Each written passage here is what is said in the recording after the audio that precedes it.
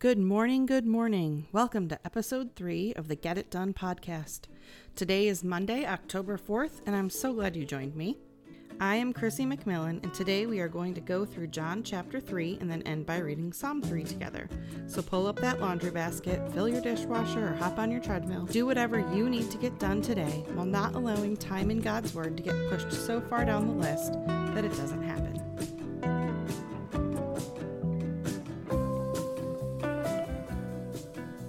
I hope you all had a wonderful weekend. We had a pretty relaxing weekend. My kids got lots of time to play with their cousins and enjoy the beautiful fall weather, which is always a great thing. So I hope you were able to get out and enjoy your families as well. On Friday, we read about Jesus at the wedding in Cana, where he turned water into wine, and when he went into the temple in Jerusalem and sent the people out, telling them that they should not be selling and money changing in the temple. So if you didn't listen to that, I encourage you to go back and listen to episode 2 from Friday, or pull out your Bible and read John chapter 2. So let's dive right into John chapter 3. Now there was a man of the Pharisees named Nicodemus, a ruler of the Jews. I just want to interject here and make sure that we all understand who Nicodemus was. He was a Pharisee, so we know he was a religious leader and that he was well educated. He was highly respected among the Jews, and so he was coming to Jesus as a representative for the Pharisees. This man came to Jesus by night and said to him, "Rabbi, we know that you are a teacher come from God, for no one can do these signs that you do unless God is with him." Jesus answered him, "Truly, truly, I say to you, unless one is born again, he cannot see the kingdom of God." Nicodemus said to him, "How can a man be born when he is old? Can he enter a second time into his mother's womb and be born?" Jesus answered, "Truly, truly, I say to you, unless one is born of water and the Spirit, he cannot enter the kingdom of God. That which is born of the flesh is flesh, and that which is born of the Spirit is spirit. Do not marvel that I said to you, you must be born again. The wind blows where it wishes, and you hear its sound, but you do not know where it comes from or where it goes. So it is with everyone who is born of the Spirit." Nicodemus said to him, "How can these things be?" Jesus answered him, "Are you the teacher of Israel, and yet you do not understand these things? Truly, truly, I say to you, we speak of what we know and bear witness to what we have seen, but you do not receive our testimony. If I have told you earthly things and you do not believe, how can you believe if I tell you heavenly things? No one has ascended into heaven except he who descended from heaven, the Son of Man. And as Moses lifted up the serpent in the wilderness, so must the Son of Man be lifted up, that whoever believes in him may have eternal life." Okay, so let's break this down a little bit. So here Nicodemus is questioning how Jesus can do miracles, right? Because as he said, God would need to be in him for Jesus to be able to do that. Jesus responds with the fact that you need to be born again if you want to see the kingdom of God. Nicodemus comes back and asks, "How can a man be born when he is old?" Which at first seems like a normal question, but then he goes on to ask Jesus, "Can a man enter back into his mother's womb?" Which leads me to believe he's being a bit sarcastic, or as I like to say about my kids, giving Jesus some sass. So what does it mean to be born again? Well, the Greek word here, anathen, which I'm probably pronouncing wrong completely, actually means from above, or from on high.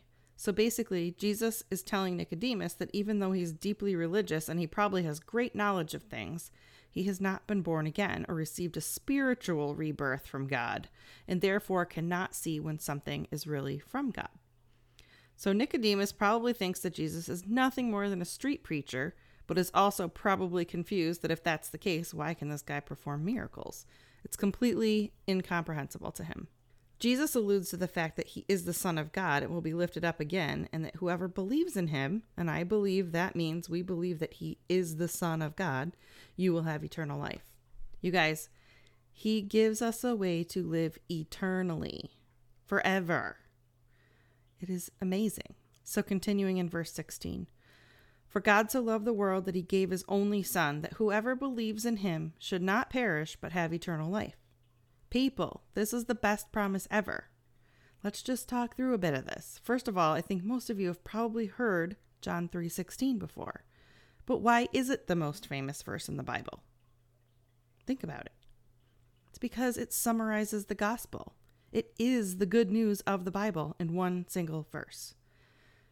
So let's break it down even more. First of all, who is the world that he's talking about? It's the people, right? It's all of us.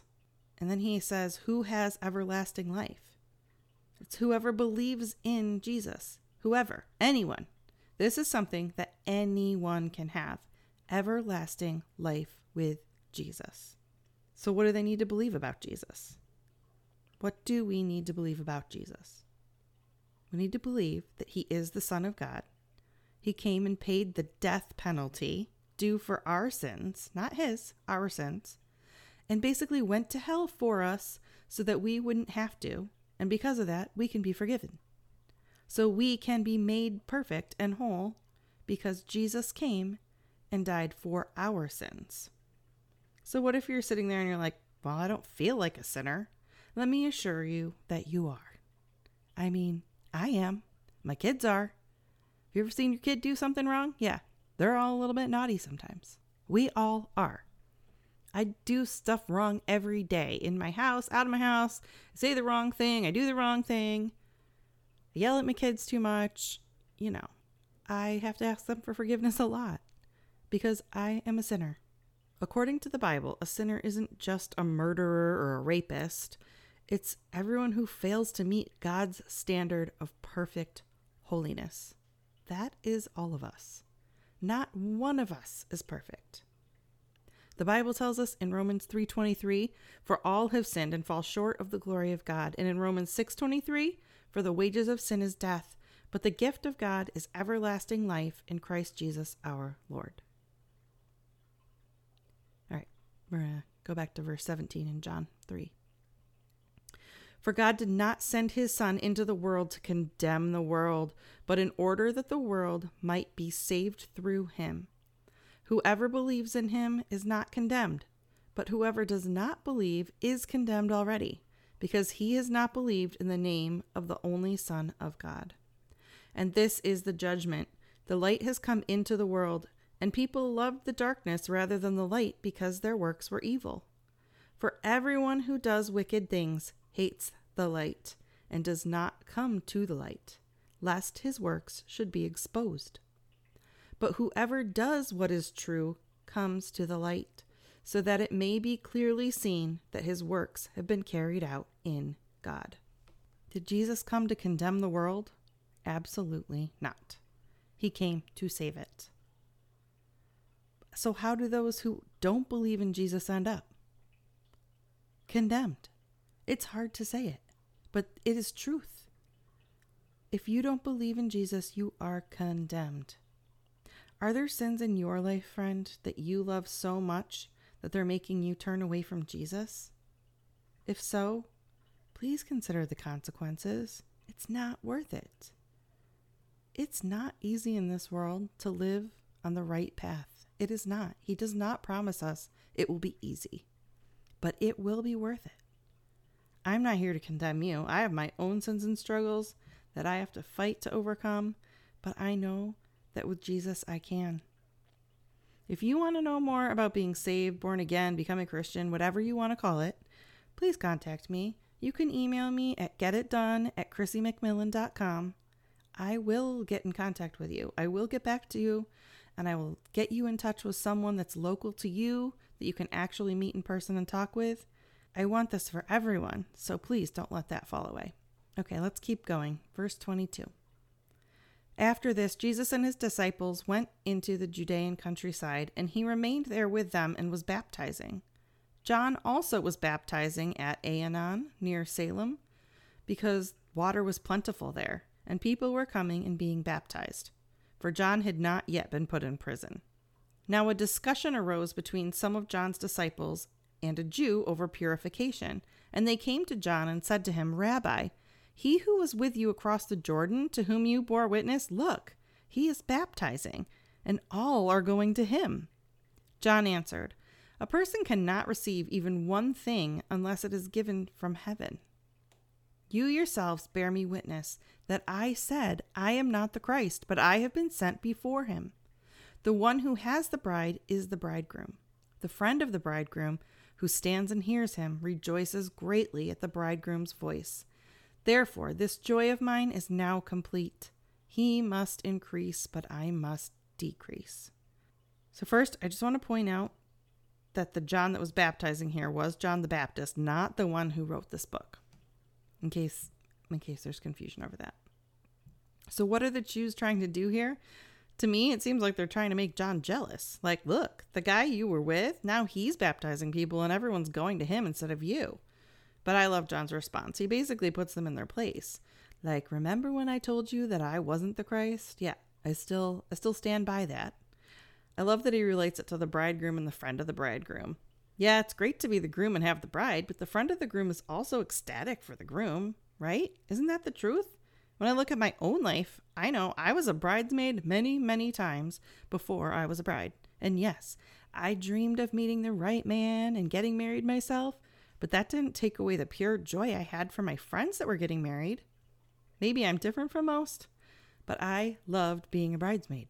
It was so fun and special to me. I still love going to weddings, although it's been a while.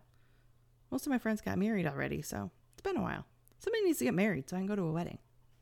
Okay, back to verse 31. He who comes from above is above all.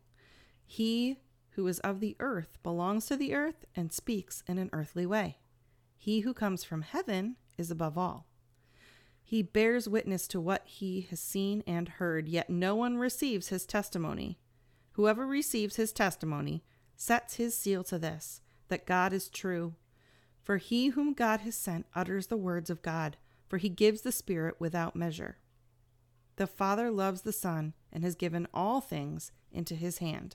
Whoever believes in the Son has eternal life. Whoever does not obey the Son shall not see life, but the wrath of God remains on him. According to John 3:18 and John 3:36, which we read both of those verses today, what is the outcome of believing or not believing in Jesus? Well, we see that he who believes is not condemned and has everlasting life, and he who does not believe is condemned, and the wrath of God remains on him. It's one or the other. There is no third option. So which of the two represents you today? Is there something you need to do about it? Think about that. What about the people you love? We need to be sharing this message with people today and every day. Okay, let's read Psalm 3 together as we close today. I love this psalm. It reminds me of a song our church choir sang, and I loved it. So anyway, okay. Lord, how many are my foes? Many are rising against me. Many are saying of my soul, there is no salvation for him in God. But you, O Lord, are a shield about me, my glory and the lifter of my head. I cried aloud to the Lord, and he answered me from his holy hill. I lay down and slept. I woke again, for the Lord sustained me. I will not be afraid of many thousands of people who have set themselves against me all around. Arise, O Lord, save me, O my God, for you strike all my enemies on the cheek. You break the teeth of the wicked. Salvation belongs to the Lord. Your blessing be on your people. Always amazing words, aren't they? So come back tomorrow as we go through John 4 together and spread the word to your friends that need to be filled with God's word each day. Follow me on Spotify. Find me on my website, ChrissyMcMillan.com. And feel free to drop me a message, question, or comment at my email, getitdone@ChrissyMcMillan.com. So as you go today, remember 3 John chapter 1, verse 2. Beloved, I pray that all may go well with you and that you may be in good health as it goes well with your soul.